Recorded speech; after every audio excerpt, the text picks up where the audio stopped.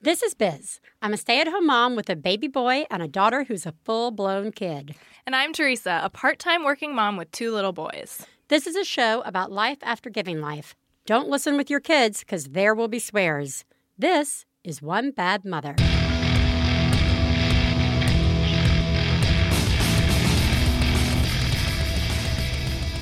This week on One Bad Mother, keeping it clean. Plus, we're joined by Emily Oster, economist and author of Expecting Better. Woo! Happy birthday! It's my birthday. I'd like everybody to know, coincidentally, it is our 40th show and my 40th birthday. I mean, That's something cosmic, right? that's amazing. That's kind of crazy. Yeah, especially since we missed so many episodes. Like, just enough to make it work out perfectly. I know. It's not like we... In fact, we may not even be sure this is really the 40th.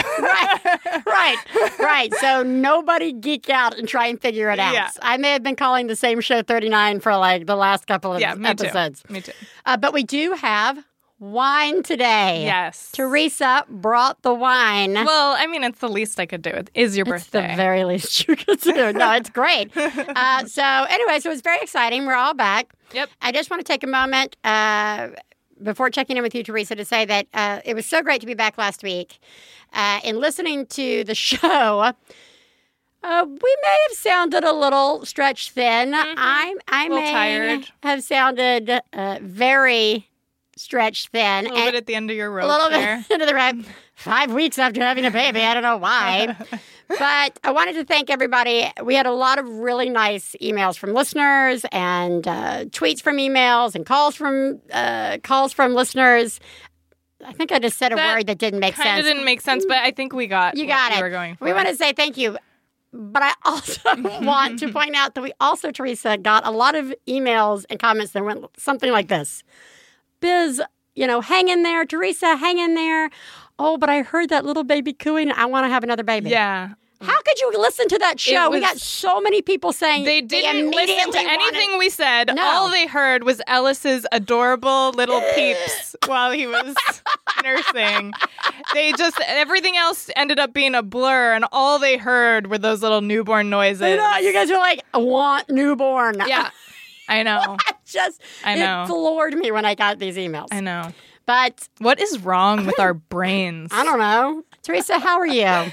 Oh, I'm a little more tired than I was last week. Good.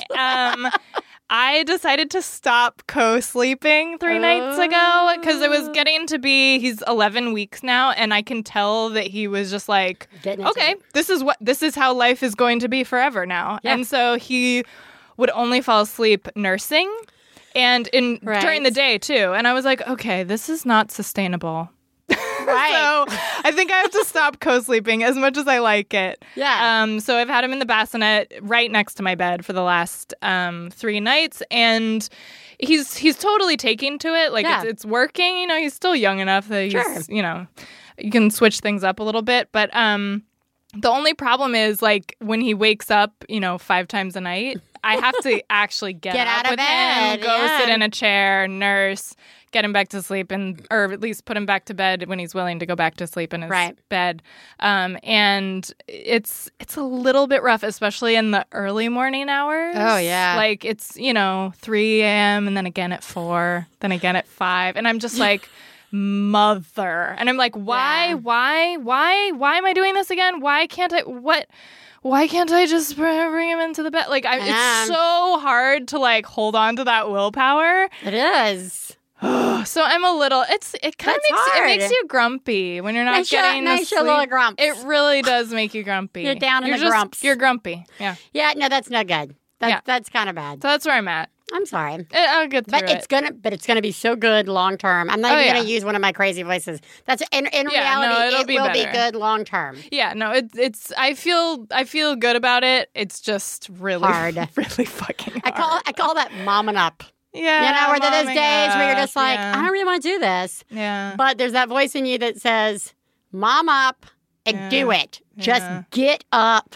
and do it. Yeah. And it's not the best because it's like, in my head, it's always like, it's just 2 weeks of this. Right. You can do this and if it's 2 weeks, it's not working, reevaluate. Right. But give yourself the time and just commit to the misery for the 2 weeks. Right. And then all will be well. Everything will be fine. Everything will be great. Weeks. He'll be totally sleeping through the night by then. Oh, absolutely. So we, Monday, horrible emotional breakdown on air. That was great. And then I had 3 days of him being like, actually the last couple of days, he's been great. He's slept in these huge chunks and he's been sweet and there's been less crying on the changing. And I thought, we've turned the corner. Yeah. But what we've turned the corner into is apparently a baby who just, it's like this kind of fussing now. Where it's like less screaming, but it's like constantly, I am so miserable all the time. I don't want to be picked up. I don't want to be picked up. Mm-hmm. Nothing will make me happy. Don't pick me up. Put me down. Too bad. Pick me down. Pick me up. That's manageable. Oh, no. That's like all day. Okay. Like all day. Okay. Like, it's all day. And here's the bad part. It's kind of creeping into our night because our night's been pretty peaceful of chunk, feed, chunk of sleep, feed. Immediately goes back to sleep. Not a big deal. And yeah. Just working through something. He is always working through something. Maybe he's working on a big poop. He's always working on a big poop, everybody. Lost 800 listeners. Okay. Speaking of pooping. Yeah. This week, we are going to be talking about keeping it clean. Yeah. Yeah.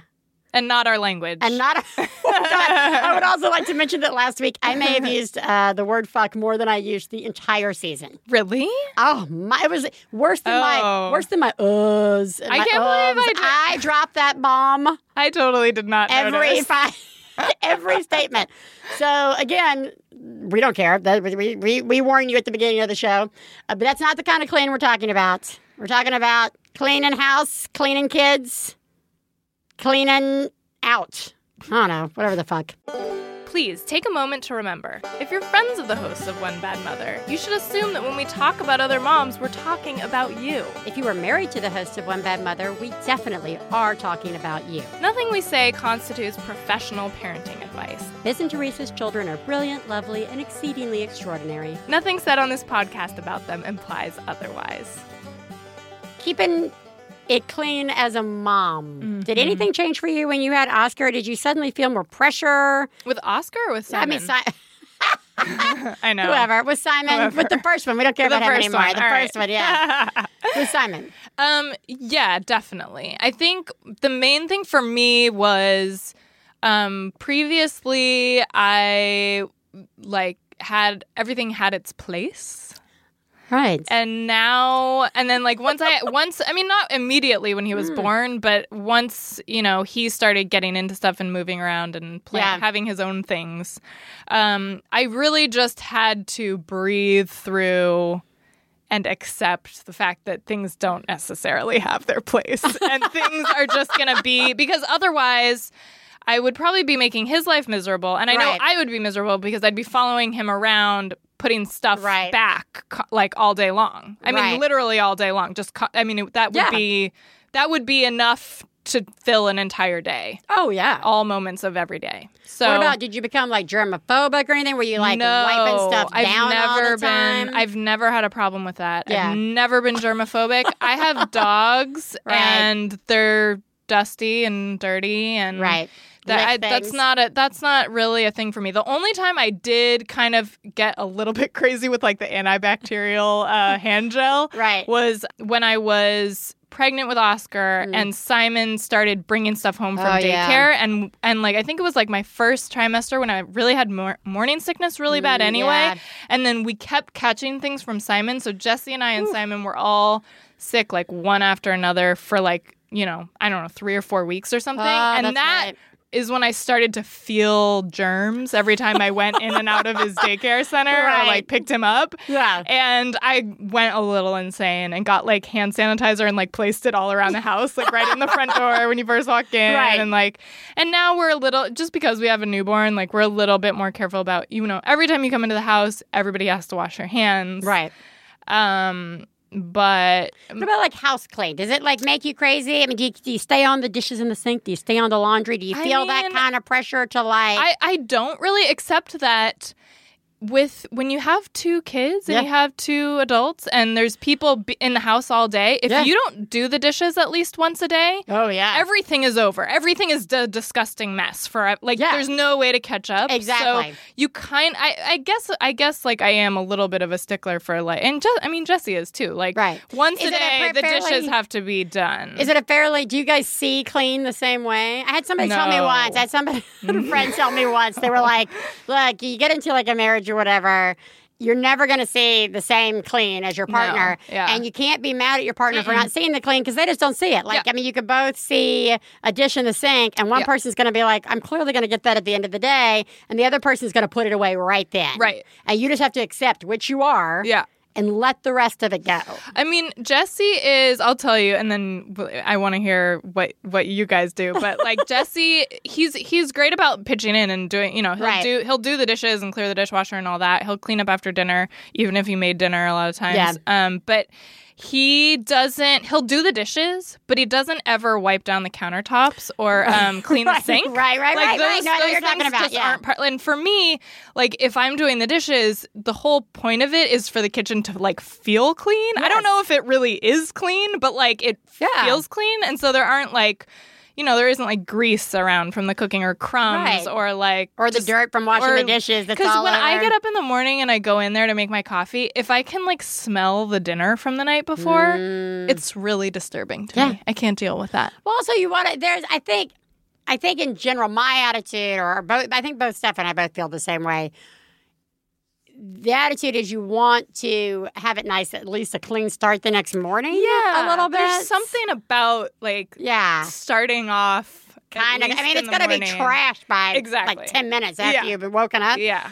I always liked to clean. I always found it kind of therapeutic. Yeah. And then once I had Catherine Bell, it became even more therapeutic, and I realized it had totally everything to do with control.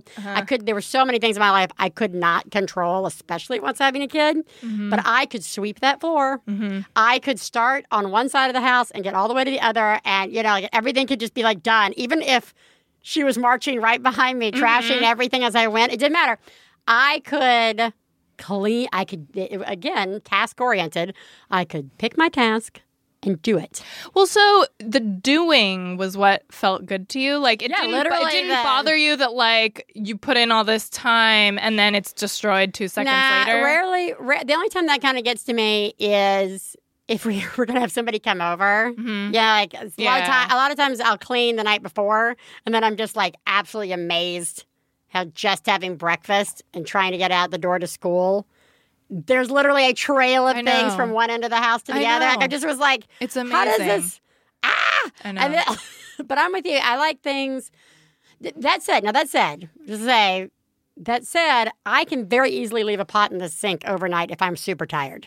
Yeah, soaking. Sure. Stephen cannot. Oh. See, now Stephen, again, he's like Jessie, not a wiper down, not the small detail man, not a small detail man, not a wipe down the sinks, the counters or the sinks after cleaning, but he'll scrub that pot clean. Huh. He just wants all the dishes to Right. Is that what it is? Yeah, exactly. As opposed to... like, this one's soaking. And... Right. He doesn't care if the floor's covered in popcorn. If there's a trap. But those dishes will be clean. Yeah. He can kind of, I think, tolerate it a little bit more than me while... And I think it's especially bad when I'm sitting nursing all day and I'm just sitting there staring at the house. Staring at it. And I'm like, I know that was dusted. Did I not dust that? Am I just raining dust all the time? What is this? And I also wonder if there is a new pressure for moms. Like, once you have the kid, is there some sort of pressure that's put on us by the rest of the world that suddenly, even if you're working full time, even if you're all these things... There's something about homekeeper. You're a mom. And there's a housekeeper that kind of comes with mom. Yeah. That, like, your home's supposed to always be nice and, clean and... Fuck that. Fuck that. I know I'm doing it for control issues and for, for totally reasons other than keeping it clean for my family. Yeah. I'm doing this so that I don't, freak out on my family. Yeah. And I know it. I know it. That said, whenever I would clean the house before, after I had her, I definitely kind of upped the cleaning when people were coming over because I didn't want people to think that I was raising my child in a house that was disgusting. Well, and you want it to some extent. You want to show like I'm doing it. Like I have a kid and I have a husband and I can keep the house clean. Like I can do the stuff. Right. That Would you like some cheese straws? And, I made some lemonade from scratch. Right. Yeah. Whatever, no matter how much I cleaned, Catherine Bell, Stefan's parents would come over to the house. Catherine Bell would be crawling. She would crawl to the one corner that was disgusting. Of course. It's like a corner. It's like behind stuff. Yeah. It's completely not visible. That's where she'd go, and that's where they would go to like talk to her and pick her up. It's just like sticky and cat hair and some cat food that had made it all the way across the room and like just things that you're like, how did I miss this? Yeah. And it's just the worst. And then you're like trying to like herd people away from that corner. Everybody over here. Let's cheese straws. Yeah. They're over here. But so, and my concern is, and it's going to lead us right into the children one, is my concern is that they're going to think I'm disgusting. Yeah. And that I'm letting my child grow up in a disgusting, germ-filled garbage juice house. Yeah. But does that really matter for the kids? I mean, like, how much? I mean, do I care? Yeah. I'm like you. I've got cats. I assume that both of my children will have ingested a pound of cat hair before their first birthday. And we got cat litter in that house. I know. Cats aren't wearing shoes. Yeah. Like occasionally that stuff gets tracked around. I mean, you keep it clean. You do we're not living in a hoarder's house. But no. It's cats. Yeah, it happens. It's cats. Yeah. It's dogs. Yeah. They're not clean. No. So what's your opinion? I think with kids, there's sort of two lines of thinking or schools of cleaning. Yeah. One is, do you let your kid be messy? Right. And do you let him be messy in the house? Do you let him be messy outside and then come in the house? Yeah. Is messy good? Yeah. Versus teaching them how to clean up after themselves. Yeah. Because don't you... I just feel, as much as I enjoy having a clean space, I feel so miserable when I'm trying to stop Simon from getting messy or making a mess when he's playing. Yeah. He's obviously not going around just trying to make things messy. He's not drawing on the walls, per se. No. He's trying to play. He's playing, and that's good for him. Yes. And so if I'm trying to, like, manage that even a little bit, like if I'm trying to be like, no, we don't play with that over here, don't touch this, and let's pull this stuff out over and set it up here with the tablecloth, and I mean it just makes me miserable. So I think it's very freeing when you can let go of that. I agree. I do agree that, I mean, and this is another difference between Stefan and I. He's very he does not like to walk in and always see the creative process happening in the middle of the floor. Uh-huh. That can kind of stress him out a little bit.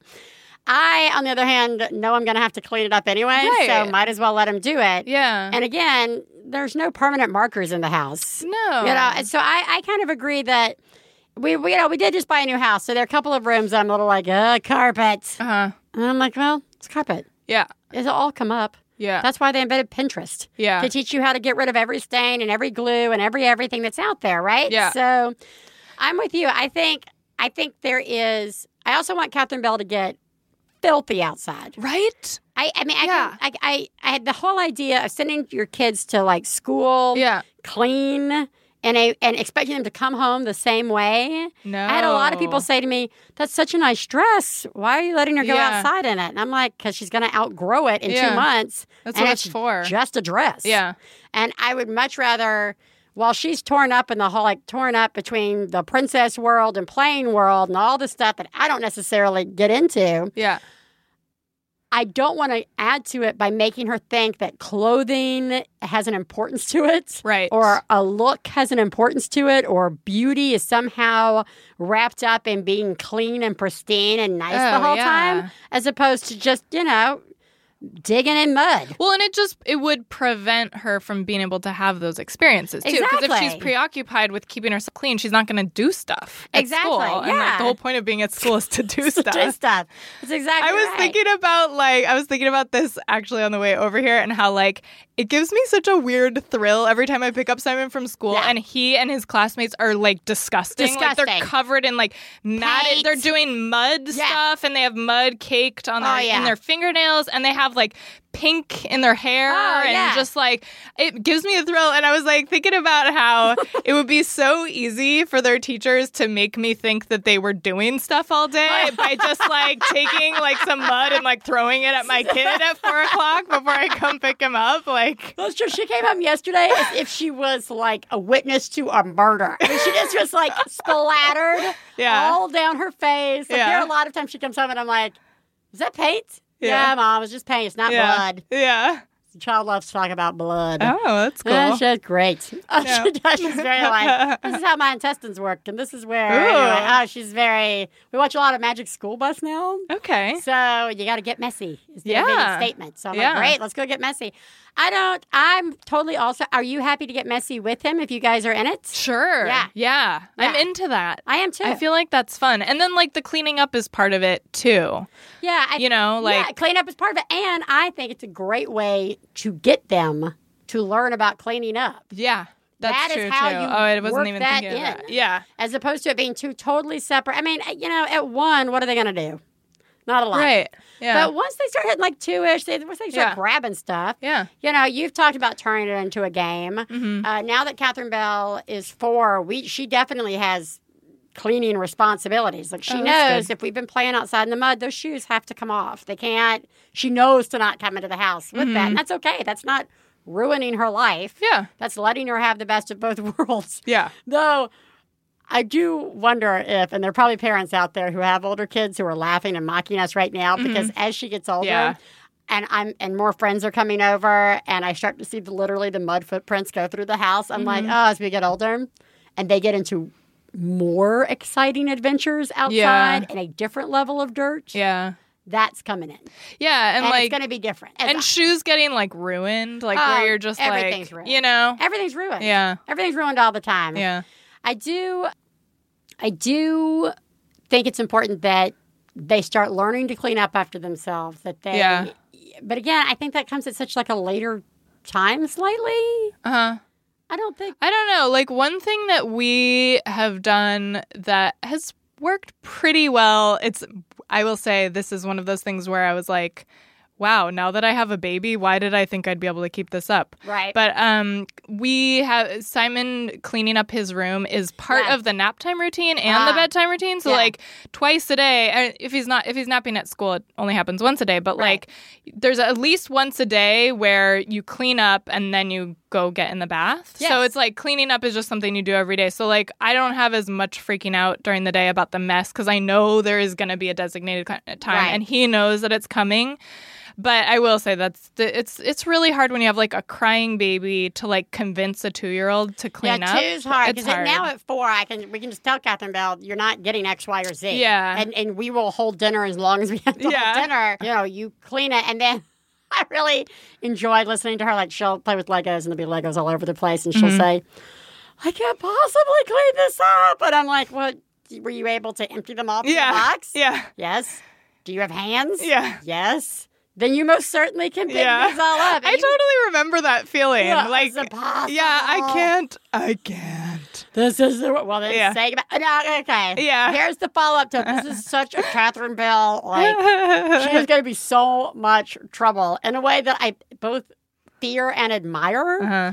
So the rule is you clean your room, and when you think it's clean, you come get us. And if there's anything left out or not put away, it's gone. It's gone for 2 days. Yeah.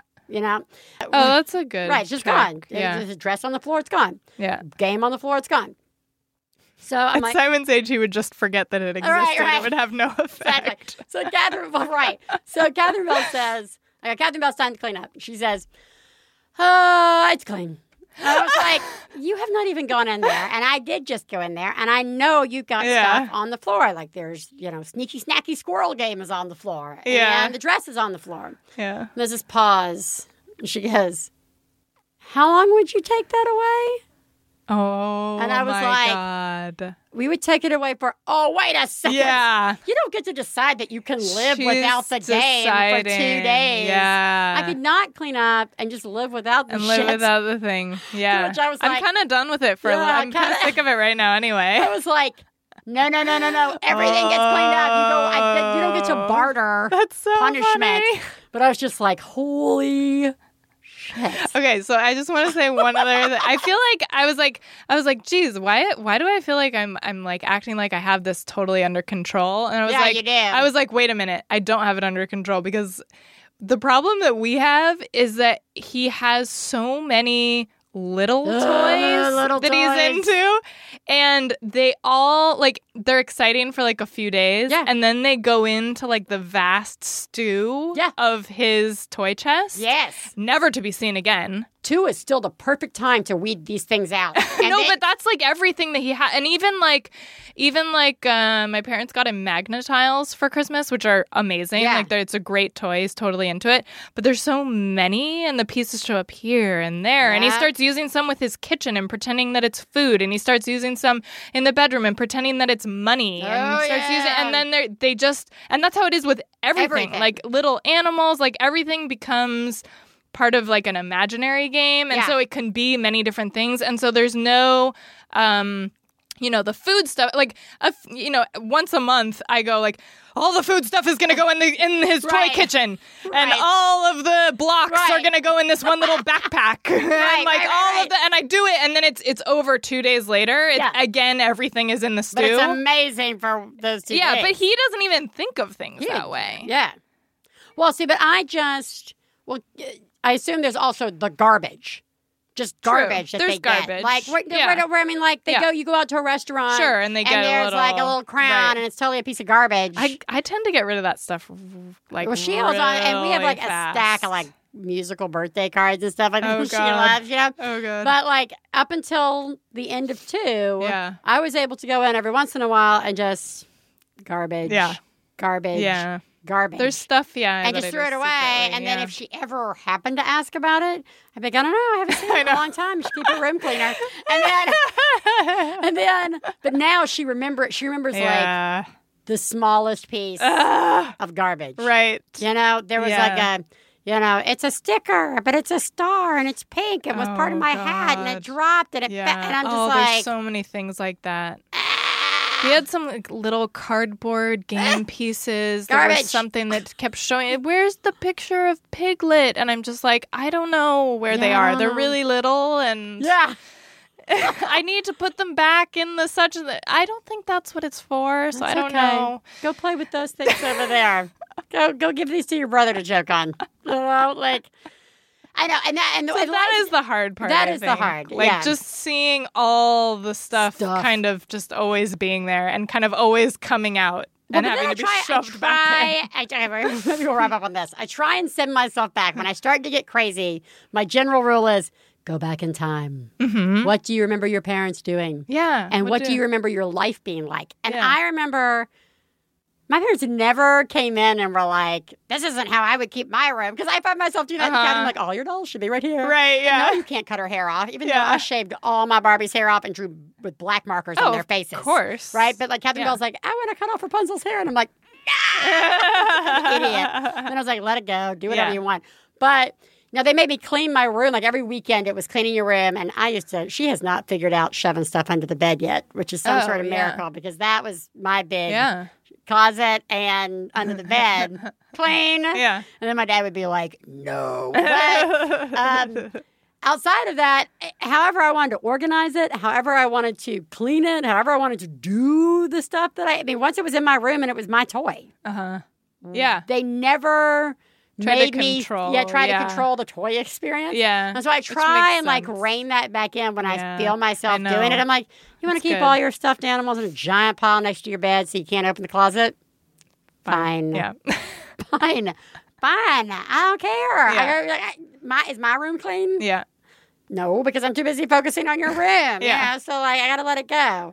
So, I mean, did your parents, were they micromanagers, or did they just let you Do you I'm just pretty have sure fond they let me memories of- do stuff. Yeah, right? Yeah. Right? I don't have like a strong memories about things needing to be like I feel like things were relatively clean. Yeah. I feel like we didn't have that much stuff. I feel like Simon and Jesse and I have a shitload of stuff, and like I feel like we didn't have that when I was little. Yeah, we do have. Catherine Bell's got a lot of stuff. We keep weeding. Like every time a big holiday or birthday comes, we do some weeding. Yeah. Like I make her do a little or like I think I've said this on the show before. It goes in a box and goes in the garage, and if it's not asked for a while, then I revisit it with her. Yeah. And say, look, we haven't looked at this in a long time. If there's like one thing you want, great. But otherwise, it's going to Ellis or it's going, out the door. But does that work? Because I feel like then as soon as they see it, they're like, that thing that I... Yeah, but then she usually gets over that. If it's that thing, if it's like that hyped about it, usually it's only one thing in the box. Oh, okay. And usually after 2 days, I can go back and say, do you really want this? And she's like, no. Yeah. So I'm like, all right. Cool. So I just let it go. All right. So maybe we have that to look forward to. I started doing this with her kind of early because I didn't want it to be a surprise later. Yeah. So that's true. I feel like that's also a good lesson, like letting go of stuff. Too. Yeah, it's that's just time to look at. Do you really need this? Do you really not? You've got other things now that you have more fun with. If you really want to keep it, fine. Yeah. But, we got drawers of stuff that she just hasn't opened, like a drawer that she hasn't opened. Yeah. And I'm just like, I really like it. And that's the other thing is I really like it and I want her to keep it, but I got to let that go too. Speaking of letting go, do you know what makes it a lot easier? What? Wine. I'm going to have some more now. Cheers.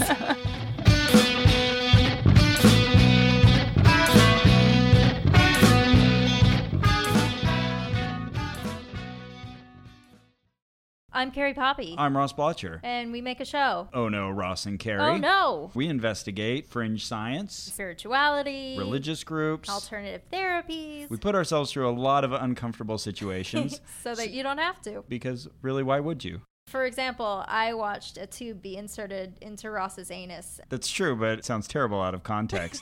We've tried penis and breast enlargement pills. We spent 6 months undercover becoming Mormons. We hung out with the 9/11 truthers. The UFO cult, the Raelians. And we're going to do more. It's one of the newest shows on MaximumFun.org. Hey, you know what it's time for? This week's Genius and Fails. This is the part of the show where we share our genius moment of the week, as well as our failures, and feel better about ourselves by hearing yours. You can share some of your own by calling 206-350-9485. That's 206-350-9485. Theresa. Yes? Genius time. Oh, great. In the last week since I've spoken to you. I've been racking my brain trying to figure out something good that I've done at all. Not just genius. I'm lowering the bar. Just something good. I will give you genius bringing wine to the studio today. Oh, yeah, that's pretty genius. That's pretty genius to me. Cool. Great. Wow. Oh my God. Oh my God. I saw what you did. Oh my God. I'm paying attention. Wow. You, Mom, are a genius. Oh my God, that's fucking genius. I made dentist appointments prior to having a baby. Hey, I did too. Because I knew there's no way that they said, we'll send you a reminder and you can call me. I said, I'm going to have a 2-month-old baby around that time. I don't think there's any way that's going to happen. Why don't I make those appointments now? Yeah. And this is all kind of related to, remember that rant that we got way back in the day that was like, the woman was like talking about her husband who was flossing his teeth. Yeah, and she's yeah. Oh, it must be so nice to floss your teeth. That's like one of my favorite rants ever. But I totally got that because I remembered when Simon was a newborn, just like a good day was when I brushed my teeth. Yeah, I know. Brushing was a good day. Yeah. And so this time, that makes me feel so much better. Oh yeah. Oh, completely. So this time I vowed that for the first 4 weeks, I would brush my teeth and floss my teeth every day because I was like, if worst comes to worst, I will put the baby in the bouncy chair. And if I do it every day, he'll get used to it. You know what I mean? I'll just do it because I just knew this is one of those things that just makes you feel terrible about yourself. Yes. And if you just do it, then it's done. So dental hygiene is my genius. That's very, very good. That's just totally reminded me of a brand new fail that I will actually use instead. Okay, great. Genius. These aren't out of the park genius moments, guys, but Justified. I think I've mentioned it a few times. Oh my God. So when I'm breastfeeding, I just cannot focus on something that long. Because, he's starting, he's stopping. Sometimes you're up, sometimes you're down. I went through a lot of Mythbusters because that's easy. You don't have to really pay attention to what's going on. Now that, and I tried to watch Orange is the New Black, but there's a lot of, bosoms being used for things other than breastfeeding. Yeah. And I was like, this is distracting. It's just really distracting to me. I'm a little uncomfortable. Okay. And so I was like, hey, I watched the first season of Justified a couple of years back. I enjoy that. Yeah. One, super sexy. Yeah. Timothy Oliphant. Yeah. Oh my God. Yeah. 2, shooting and punching people. Yeah. I love. Yeah. And 3, be aware the third season gets a little intense. Well, that's where I'm in right now. I just started the third season because I was like, how are we getting into the third season after the whole town of Harlan went nuts? But before we don't tell me, but before number 3 of that show is everybody saying ma'am and sir.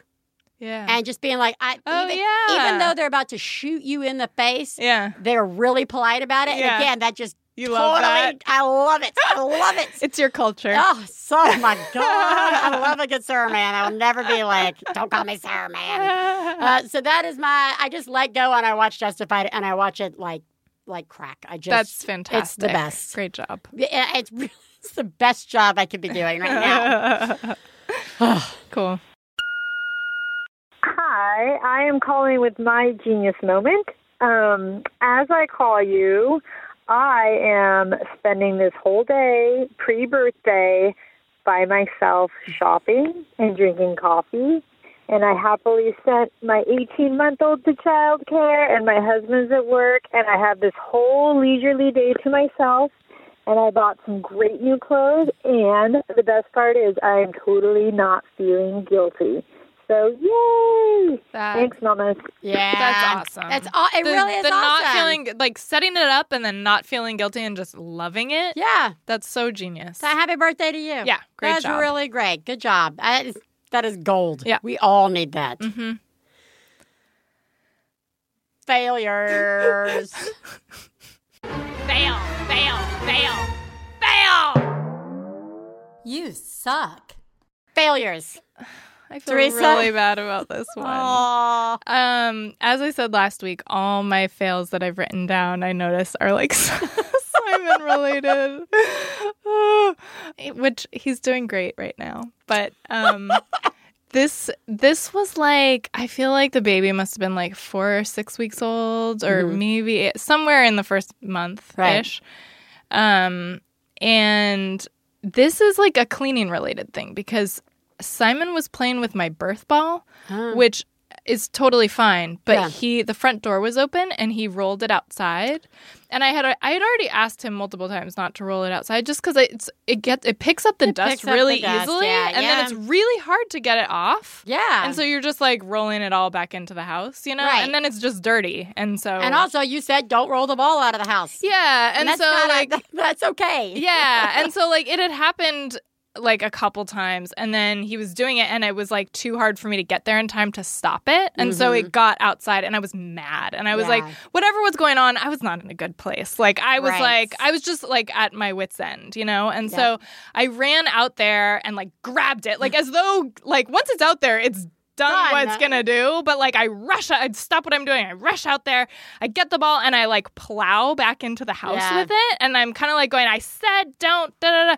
Well, I ran into him with the ball and he fell. I mean, he just fell over on his butt, bounced backwards onto his butt, but I was I just fucking ran into my 2-year-old and knocked him over with the birth. I hated myself. It just made me feel so horrible. And of course, he was fine, and I apologized, and we hugged, and it was fine. Sure, but yeah, horrible. It's really bad. It was horrible. It's really tough. Yeah. When you got the chew, especially early on, and that level of the things that come out of my mouth to every member of my family. Thank you. Is awful. Okay. Thank you. So, I mean, we're failing miserably. Don't get me wrong. That's horrible. Yeah.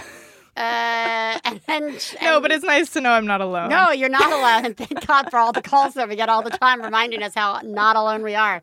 All right, so the new fail, I have a million fails, but the one I'm going to come back to is you were talking about how you'd made some commitment to yourself to brush your teeth every day. I made a commitment. I remember saying to Stefan, I think I might have even said this as a genius moment months ago that I'd announced to Stefan, I'm going to lay this out really clear before we have this child. I want to be able to make my coffee in the morning. I have a little cappuccino machine. I want to make my cappuccino from start to finish, not to be interrupted.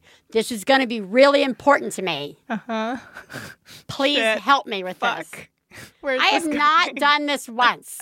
And it's like, so like every day it becomes a failure because I set it up so high. It's like, it's the only thing I'm asking for. Like I've let go of like showers every day. Like I've just like let go of that kind of thing where you're like, I shower every day because it's life changing. And it is, but too bad. Yeah.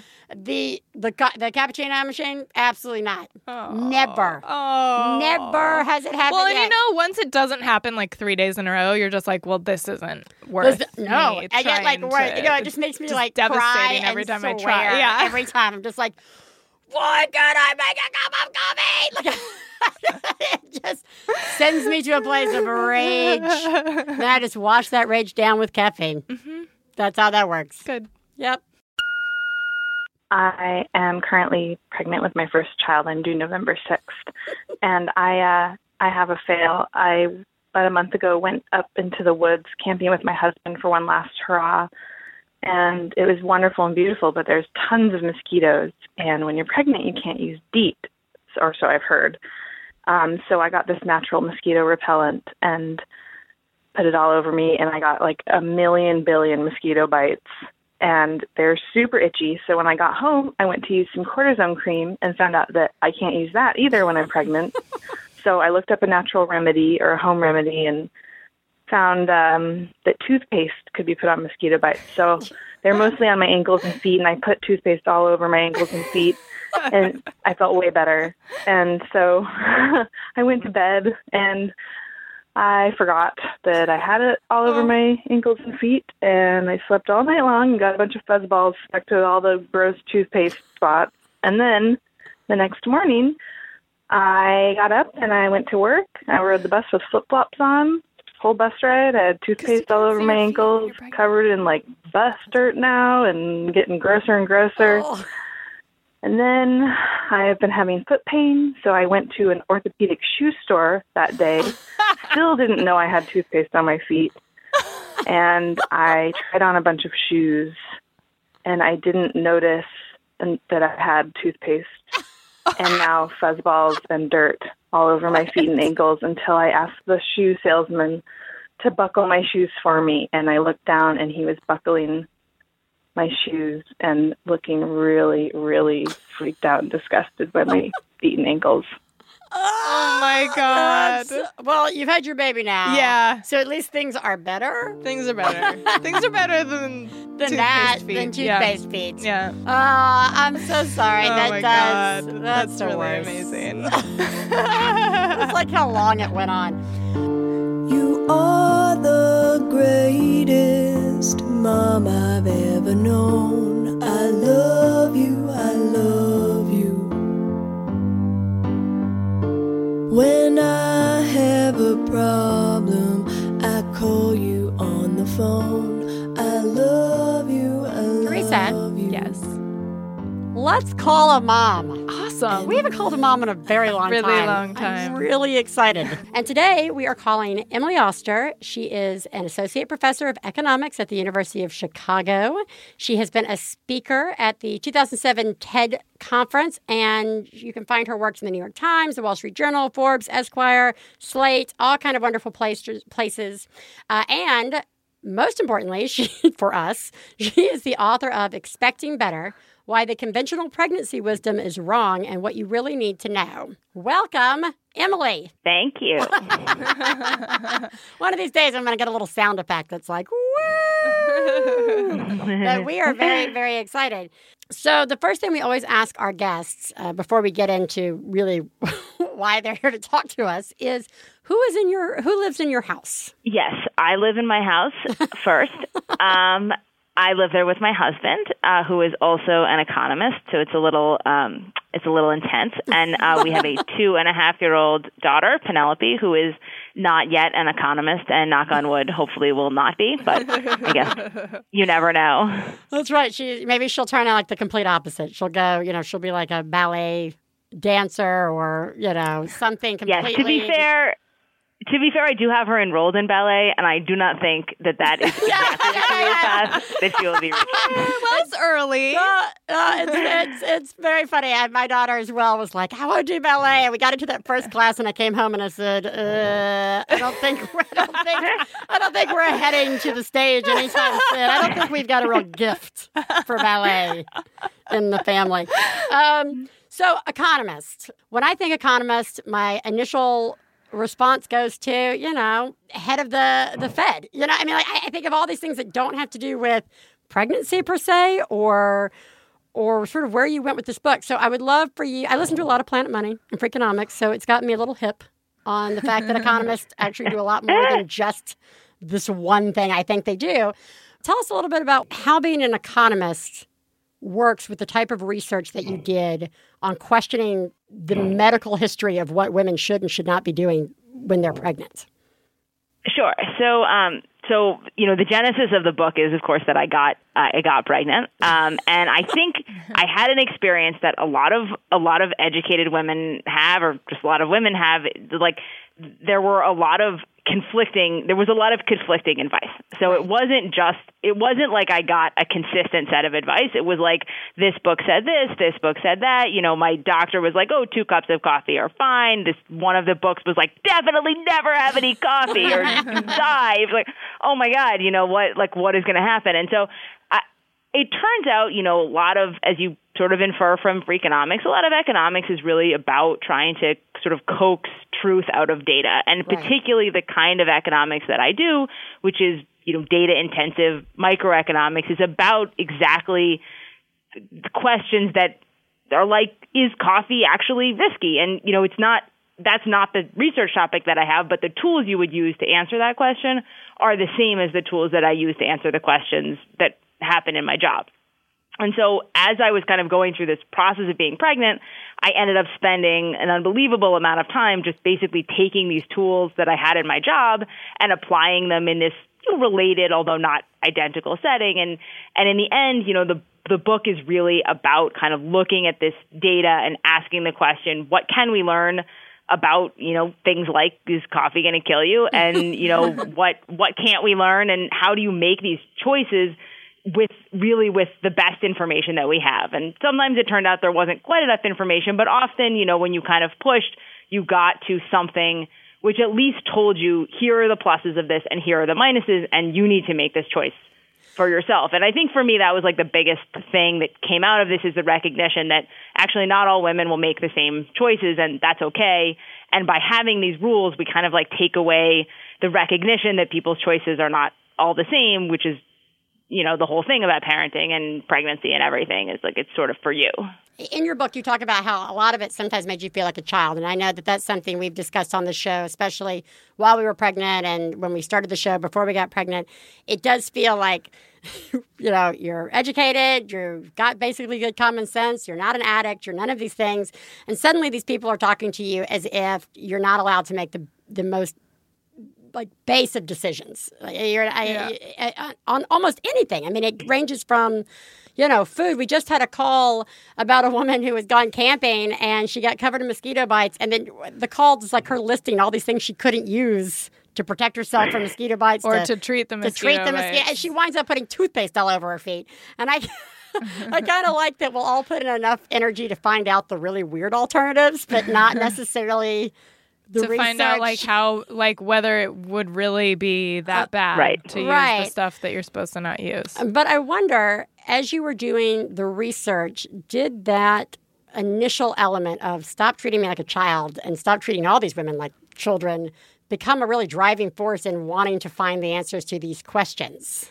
I think it was, although the truth is, like, my heart is really in the research. Like, I love my job. And so I think for me, some of this was just like a really fun, like, sort of almost like a detective thing, which is just like, I have to like figure out how is this working and like what is really going on here. And so there was a part of it that just I love doing the research, but I think it is right to say that like some of what spurred me in was just this, the people in line at Starbucks who were like, I hope that's decaf. Like, screw you, lady. I hope yours is decaf. Like, get out of my face. And I think that it's amazing to me, like, to imagine having the tools to suss it all out, because like, who of us has not been like 6 months pregnant, standing in their kitchen, like having half a glass of wine and being like, this is probably okay. This is probably okay. This is probably okay. Like, fuck, what if this isn't okay? I'm not going to do this again. I'm never going to do this again. And the next day, like, I can probably do this. I can probably do this. Like, well, so in reading the book and reading all the different things you came across, one of my like first questions was, what did your doctor say when you went up to your doctor? Doctors are pretty much used to just telling us what to do. And, I have no fear of doctors. I love doctors. Go doctors. But a lot of times, I just would love to have been there when you turned to her and were like, well, I'm wondering. What did your doctor say? How did that go? To be fair, I rarely engaged because it was like, what was I going to do? So much of this stuff is like things that are happening at your house. So she's like, don't have more than 2 cups of coffee. And it's like, okay, well, why do I need to pick a fight about this? Like, I'm just going to go and like make the right choice. I mean, the times we did have kind of like pushback was like some of this sort of medical stuff at the end. So at some point I was like, okay, I'm not going to have the epidural. And they were like, oh, we'll see. You'll probably have it. You're going to have it. And I was like, okay, I'm not. But it's like, what am I going to do? I can't be like, no, listen, I'll put $50 on it with you. In fact, my husband is like far worse than me, and so we would frequently have these conversations where I was like, "Do not talk at the doctor." Like he's like, "Well, I want to like understand how." I was like, "Do not talk. Don't talk." So you're doing the research. Was there anything that really surprised you to be actually true, and was there anything that really disappointed you that was true? What did you find out? So I think that, let's see, so what surprised me? So I think one thing that surprised me was this, when I looked into this, you talked about cat litter. So I sort of started to look into this cat litter thing. And so it turns out, like, turn this off for your husband now, but it turns out actually cleaning the cat litter is okay. It doesn't mean you should have to do it, but it's like not dangerous. But in this sort of, for the same reason that people work at cat litter, actually like doing a lot of like outdoor gardening is actually like not a great idea, which is something that I don't think anybody really thinks about and turns out to be right. The thing that I found, to be fair, most disappointing is actually a lot of the food restrictions are pretty overblown. So like sushi is like okay, and some deli meats are okay. Rare meat is not really okay, which I was disappoined to learn. That's disappointing. That was disappointing because my husband and I go back and forth on, but it's, a steak. It's, we always ate the burger well done, but the steak. Yeah, no, I know it. That was kind of one of those, you're like, shoot. Yeah. I was really hoping for that. I'm saying oops to myself right now, too. Well, now there was something, one of the things that you talk about in terms of the reason, like why it's actually hard for people to really give you a concrete answer. Let's do the alcohol one, for instance. This is a great example of this. Why is it so hard for people to give us a specific answer on whether it's okay to drink, and what did you find out about the study that this has all been based on? Yeah. So the reason that it's hard is like in these scientific contexts, the thing we would like the most is like a randomized study where we take a lot of women and like half of them we tell them, okay, like have a glass of wine every once in a while, and half of them we tell them don't have any. Right. And then you compare their kids. But of course, like there's like an ethical, fortunately in many cases, like a lot of ethical review boards, which would not allow you to do that. And so what these studies do is they compare women who like drink a little bit or drink a lot to women who don't drink at all. And there's the problem is, the sort of central problem is that the kind of women who drink different amounts are different for in other ways.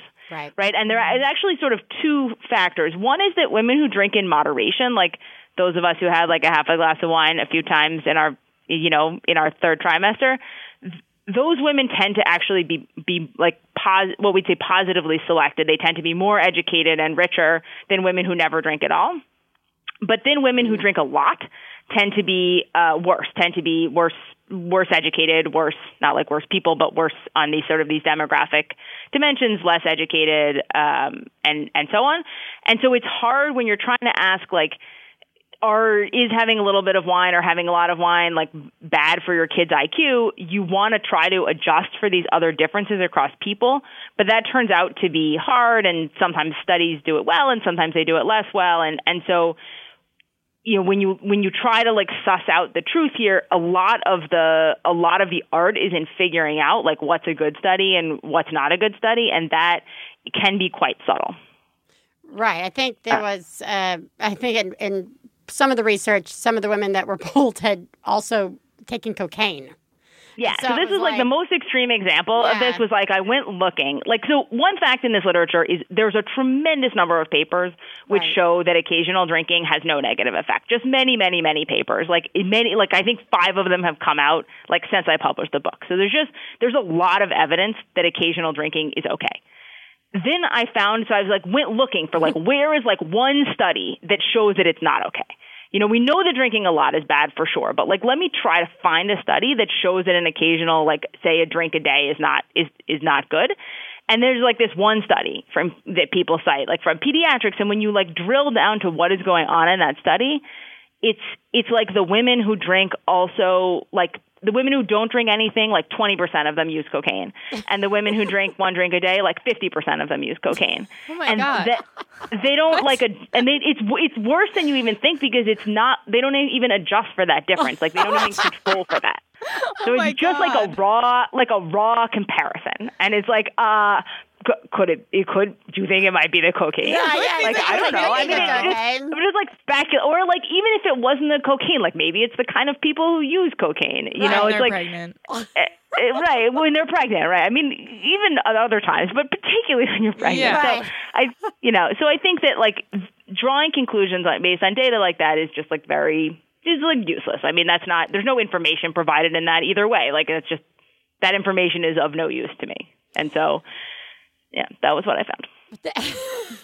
Did you find, has there been any sort of surprise in response to the book coming out? So I think, if the response from the fetal alcohol syndrome lobby has been like much more vehement than I expected. Wow, I never even thought guess about it's like the a kind of like naive thing to say. Like maybe I should have expected that. Right. But, I think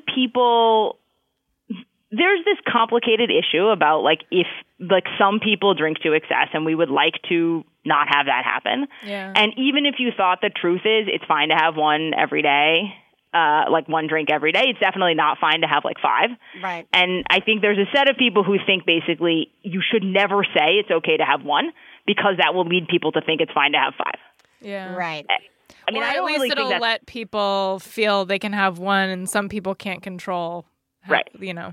Right. And so, I mean, I think this is a part of kind of thinking about, like, how are we treating people like adults and, and also sort of thinking about, like, public policy versus just, like, what does the data say? So for me, the book is really about, like, what does the data say?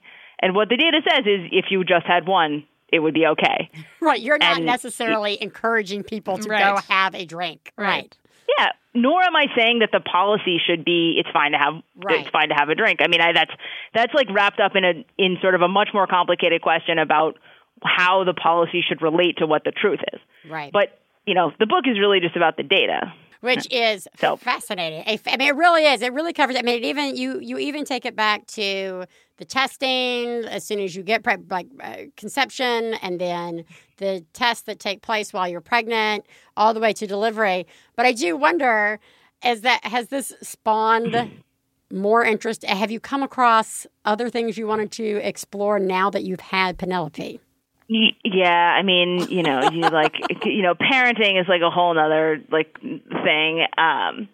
So yeah, I mean, I sort of spent a bunch of time when Penelope was little on the issue of breastfeeding and sleep training, and like if I let my kid cry it out, like was she going to be a sociopath? And you know, again, just like in pregnancy, this is even worse with your kid. You know, like the internet is like either you have to like have the baby in your bed and never put them down ever. Or it's like you just should leave them by themselves forever. So it's like somehow surely there's like some happy medium here. Yeah. What I find so nice about the book is that the pressures that are out there on moms in general to basically not be allowed to make decisions from the moment you try to conceive until your child's like 15, maybe. Yeah. Maybe 15. Maybe. I mean, maybe. Especially the pressures of like breastfeeding and sleep. Everything becomes something that can be judged and something that should be questioned and something that should stress you out and worry you and drive you to drink. It's so nice to have the data and then to allow you to make your own decisions based on that. And I'm really surprised that it hadn't been attacked before. It's just really great. Well, I'm like dying to know what you found out about like the sleep training and the breastfeeding and stuff. But maybe we can expect another book or something. Yes, maybe you can. I mean, I think maybe you can expect another book. I mean, I think with all of these things, like one thing that really sort of kind of crystallized all this, including the stuff after birth for me, is like this idea that somehow if you're not enjoying it, you must be doing it right, which I just think is like a terrible attitude that we seem to have adopted. Like if you would enjoy having a glass of wine, it probably means you hate your baby. It's like, well, no, I could like my baby and also be interested in doing this because I enjoy it, because there is no risk. Yeah. And, the same with a lot of this stuff. Like I'm happy to sacrifice and pump in my office 6 times a day like a cow if it's really important for my baby. But if it's not, I don't really want to do that. That's like, and it doesn't like make me like my baby better just to have an unpleasant experience. And I think that's right. Well, thank you so much, Emily, for coming on. We're going to link everybody up to the book and to her Twitter and to the website and to all that kind of good stuff. But it really is a fascinatingly awesome book. And I learned so much more than just the alcohol thing. I'm sure everybody's like, tell me about the alcohol. But like, I know that I purposely held off on my Subway sandwiches because I just was like, fine, fuck it, deli meat, fine. And only wish I had read the book before I had sacrificed my love for Subway. Well, maybe there are more children. God, no. No. But thank you so much, and we will hopefully talk to you again. Thank you. Okay, bye. Bye. Bye. Brainwaves send a message, pick up the phone. When you I call on this moving now. Hey, I'm Barbara Gray. I'm Brady Posey. And I'm Tess Barker. And we are Lady to Lady. Each week we talk about our crazy days, our crazy dates, and how perfectly normal and acceptable members of society we each are. That's what we keep telling ourselves anyway. Why do you guys both have cats in your purses? For every show, we pull up a 4th chair and invite another funny lady to hang out with us for an hour. We're new to Maximum Fun. You can find us on iTunes or MaximumFun.org. Fascinating. Yeah. I have like such a secret crush on her. Yeah, she's amazing. We really should have had this on back when we were. I know. To be perfectly honest, when I heard her on Planet Money and about the book, my first thought was, we'll never get her. I was like, this is so awesome. This is like so perfect. Like she's too big for, one bad mother. And so I'm so glad that she was able to come on the show. And I cannot encourage people more to go check out the book or even just Google her, because there's a lot of great articles where she talks about this in Slate and The Atlantic and all kind of different publications. And again, I think she makes a really good point about that. It just seems to come up over and over again. Just because I want to enjoy these other things doesn't mean I want to enjoy my baby less. Yeah. And, or that you have to suffer in order to prove love for your child, or in order to make your child have a happy childhood. Right. And we also say, I can be really mad about not making my cup of coffee in the morning, but that also doesn't mean that I love my child less. You know, like that's not, that frustration is not a reflection of how I feel about my child, and wanting to do nice things and feeling guilty about that is also not a reflection of how I feel about my child. And so, again, it's what we keep talking about. Just turn off the internet sometimes, or take it all with a grain of salt, because it really is about, are you happy? Is your child happy and well? Are the people in your life happy and well? then great. Yeah. Then you're doing a good job. Yeah. Speaking of doing a good job, everybody must be doing great because we have very few rants. We have no rants this week. I do have a backlog of calls that I need to get through. So there may be some rants. Really? What have you been doing? Why haven't you had a chance to get through all those calls? Some lingering crazies out there. You've just been sitting around making cappuccino after cappuccino Watching after cappuccino. Justified over and over. I really wanted to take a picture of me editing last week's show with the baby in my lap while editing. Yeah. Going to be some great shows, guys. Looking forward to it. I know. I think I posted one of our shows like while the baby cried. Oh yeah, and I was like, here you go, guys. This my baby had to cry so that you could have this show. There's a show. We're just keeping it real for everybody. Once again, I really forgot. I thanked you all last week, but what I forgot to tell you all was what a great job you all are doing. Mm-hmm. And let's just take Emily's advice and not feel bad about enjoying life and using your own judgment and what feels right to you for yourself and your own family. That's right. Kids or no kids. Yeah. We are all smart enough and we don't have to be, we're allowed to make our own decisions. Yeah. And come what may. Come what may. We sit here and drink in the studio. Theresa, you are doing a wonderful job. Thank you. So are you, Biz. Hang in there through the sleep training. Thank you. And we will talk to you guys next week. Bye. Goodbye.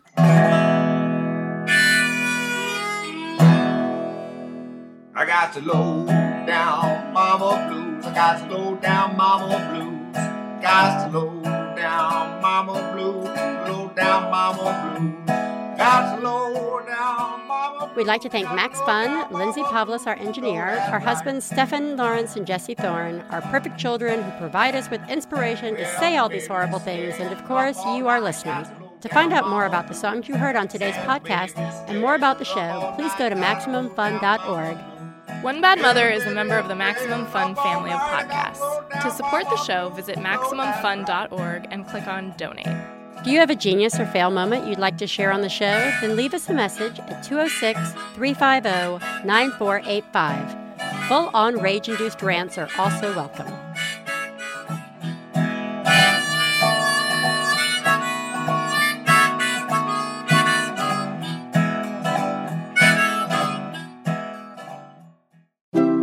MaximumFun.org.